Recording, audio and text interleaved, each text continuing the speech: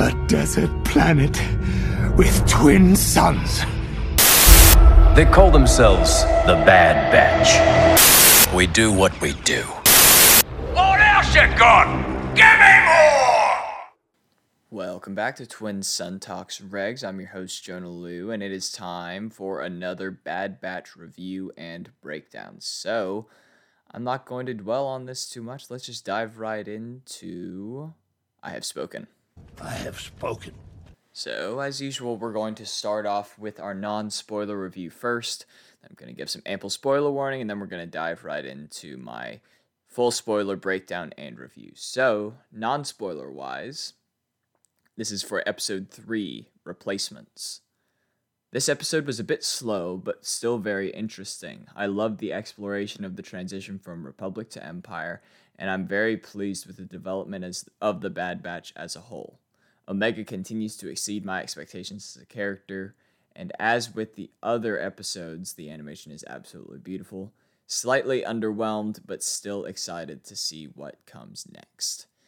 So that's as much as I could say without giving anything away as to what is going on. From here on out, there will be spoilers. Once again, there will be spoilers. I'm just giving y'all time to click out. If y'all tuned me out for whatever reason, we're only like a minute in, but I guess I understand. Please don't listen anymore if you don't want to. There are going to be spoilers. This is my spoiler warning. Spoiler, spoiler, spoiler, spoiler, spoiler, spoiler, spoiler, spoiler, spoiler, spoiler. Okay, let's dive right into my breakdown. So, when we find the squad in this episode, they are in hyperspace, and their ship is damaged after escaping from Seleucami. Tech is developing a way to test the efficacy of their inhibitor chips while they're on board, and then they unexpectedly drop out of hyperspace and crash land on an unnamed moon. It kind of looks like the Rishi moon, which I was kind of hoping it would be, because that would be a cool callback to Rookies Season 1, Episode 5 of the Clone Wars. Which is where we first meet Echo, but I don't think it was. So they unexpectedly drop out of hyperspace. Omega, whenever they're looking, apparently they blew one of their capacitors, and they have one more on board. This is their last one, and so while they're looking for that, Omega finds Crosshair's weapon kit, and Wrecker admits to missing him, and Tech addresses that the reason that he might have betrayed them was due to his inhibitor chip. Which we're learning that they don't know as much about these things as I initially thought they do. The squad is very in the dark, but Omega seems to know quite a bit about them, which is kind of interesting.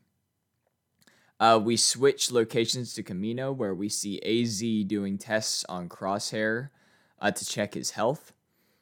A new character named Admiral Rampart arrives to join Tarkin, and he has enlisted the first squad of conscripted soldiers to the new Empire, and Crosshair will lead them as their commander. We switch locations again back to the moon. We go and we see Tech and Echo attempting to fix the ship. We see them using oxygen masks while they're outside, which is kind of a cool callback. It's kind of similar to Han and Leia in Episode 5, Empire Strikes Back, whenever they crash land into the creature who's living in the asteroid, and they have to use the little oxygen masks in order to breathe. It's just kind of a cool thing, because in most worlds in Star Wars, it seems like the atmosphere is breathable, so it's kind of cool to see those kinds of things come up. We see a creature steal the newly replaced capacitor, which is, once again, the last one they have, which Tech identifies as an Ordo Moon Dragon, which feeds off of raw energy. Wrecker is seen holding his head, saying that he probably hit it when they crashed. What I think it is more likely is that it has something to do with his inhibitor chip, and somehow it's being activated, or maybe it's a delayed response or something like that. But I'm really actually super interested to see how that plays out. Hunter reluctantly takes Omega with him to hunt down the Order Moon Dragon. And then we switch back. We see the conscripted soldiers chatting amongst themselves as they're having medical tests done on them. Tarkin and Rampart send them and Crosshair to Onderon to eliminate Saw Gerrera, see if they can succeed where the Bad Batch failed. And the Kaminoan Prime Minister Lama Su seems very wary of this. He doesn't seem to be fully on board with the Imperial agenda.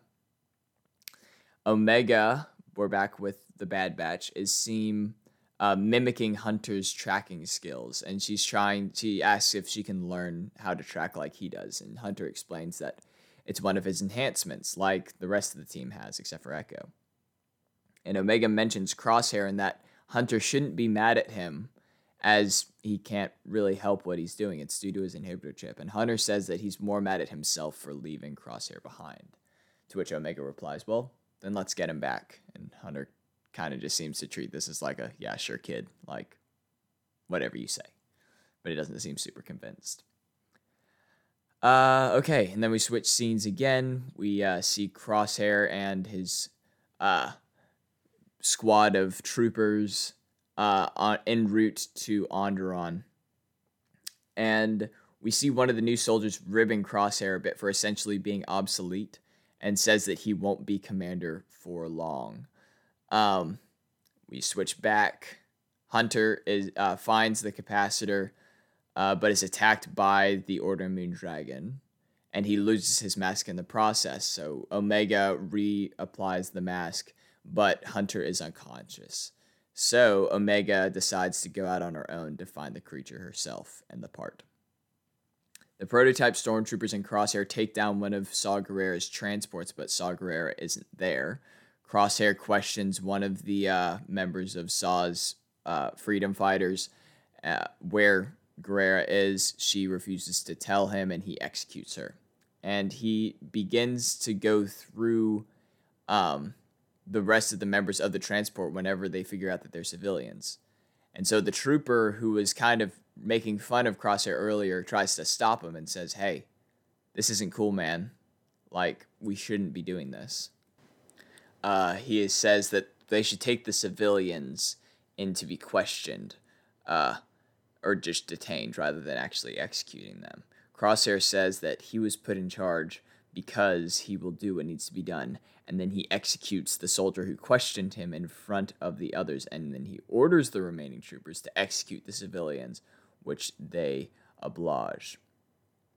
Which is super, like, I love that scene. It was so gruesome, but I thought it was really, really well done.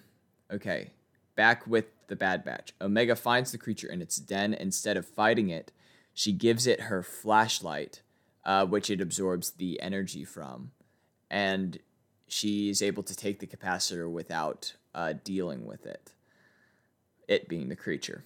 Hunter is extremely worried when he finds her, but he seems kind of taken aback and proud when he figures out that she actually completed their mission. Back with the new stormtroopers, after Crosshair's team was successful, Tarkin cedes control of the new trooper transition project to Admiral Rampart. And then we cut to Lama Su talking with Nala Se. So those are the two main Kaminoans that we've seen in this show. And Lama Su, the Prime Minister, says that the conscription program will make clones obsolete, which will essentially make them obsolete to the Empire. So he says Nala Se needs to make a superior clone to keep them relevant. And they seem willing to sacrifice existing clones to provide ample means of genetic material in order to achieve that. So I'm super interested to see how that works out. I don't know what the byproduct of that quote-unquote superior clone will be, but I'm sure that we'll see payoff probably near the end of this season. Crosshair's team goes to the Bad Batch's old quarters, where Crosshair seems vaguely sentimental. Like, he's kind of sitting like, what have I done? What have I gotten myself into? So it'll be interesting to see whether or not he has to have his chip removed or whether he's able to rebel against the chip himself. But I'm not entirely sure. But it seems like he's having as much of a semblance of second thoughts as he can. Then we're back with the Bad Batch. They escape the moon with the recovered capacitor. Wrecker has made Omega sleeping quarters on the ship, which at the beginning of the episode we learned that she hasn't had a bed to sleep in. So while he was on the ship, he made her one to make it feel more like home. And Hunter says that's a good thing as she is a part of the squad. End episode. My review of it, I loved seeing early stormtroopers and their free thinking and almost sympathetic nature compared to the robotic nature of the clones after Order 66, which, like I said in the previous episode, they're almost like flesh droids. They really don't have any of their personality that they used to have. They're just kind of mindless drones doing the Empire's bidding. And I like to see that the stormtroopers were like, dude, this is bad what we're doing. Like, we're executing civilians. This is awful. But Crosshair just does not care. I liked Omega's interaction with the Order Moondragon, and it makes me think that she's Force sensitive even more because she connected with that creature rather than attacking it on instinct. And now we don't see her like reach her hand out like we see other Jedi do, but the way that she handled the situation was very Jedi-like, so that makes me think even more that she might be Force sensitive. I really enjoyed the continued development of Hunter and Omega's relationship, and I like that all of the members of the Bad Batch are kind of coming into their own as characters more, which is really exciting to me. And this is, I've said this earlier, and this is very gruesome, but I love the brutality of the Imperial takeover. And I really like that the show isn't shying away from showing that. I mean, they didn't show outright the civilians getting roasted alive, but it's still a super, super interesting thing. So that's the end of my review. I'm going to move into a quick segment of visions, just to talk about my theories moving forward. To continue, we need one singular vision. My vision. All right, so this episode didn't really debunk any of the theories that I had last week, I don't believe. But it did leave some room for some new ones. I think that just given Wrecker's behavior with him like holding his head in his hands, like saying that it hurts, I think that the members of the Bad Batch will start going down one by one due to a possible like delayed or latent effect of their inhibitor chips, which is going to be super, super heartbreaking to see, but I think it's going to be really, really interesting. I believe that there will be some kind of clone uprising on Kamino. I don't know if the Kaminoans will be involved in that or not, but I do think that that's something that will happen either when they fail to make a superior clone or when the clones realize that they're just essentially being used as tools rather than actual living beings. I think that Rex is on the horizon. I think that he's coming up soon.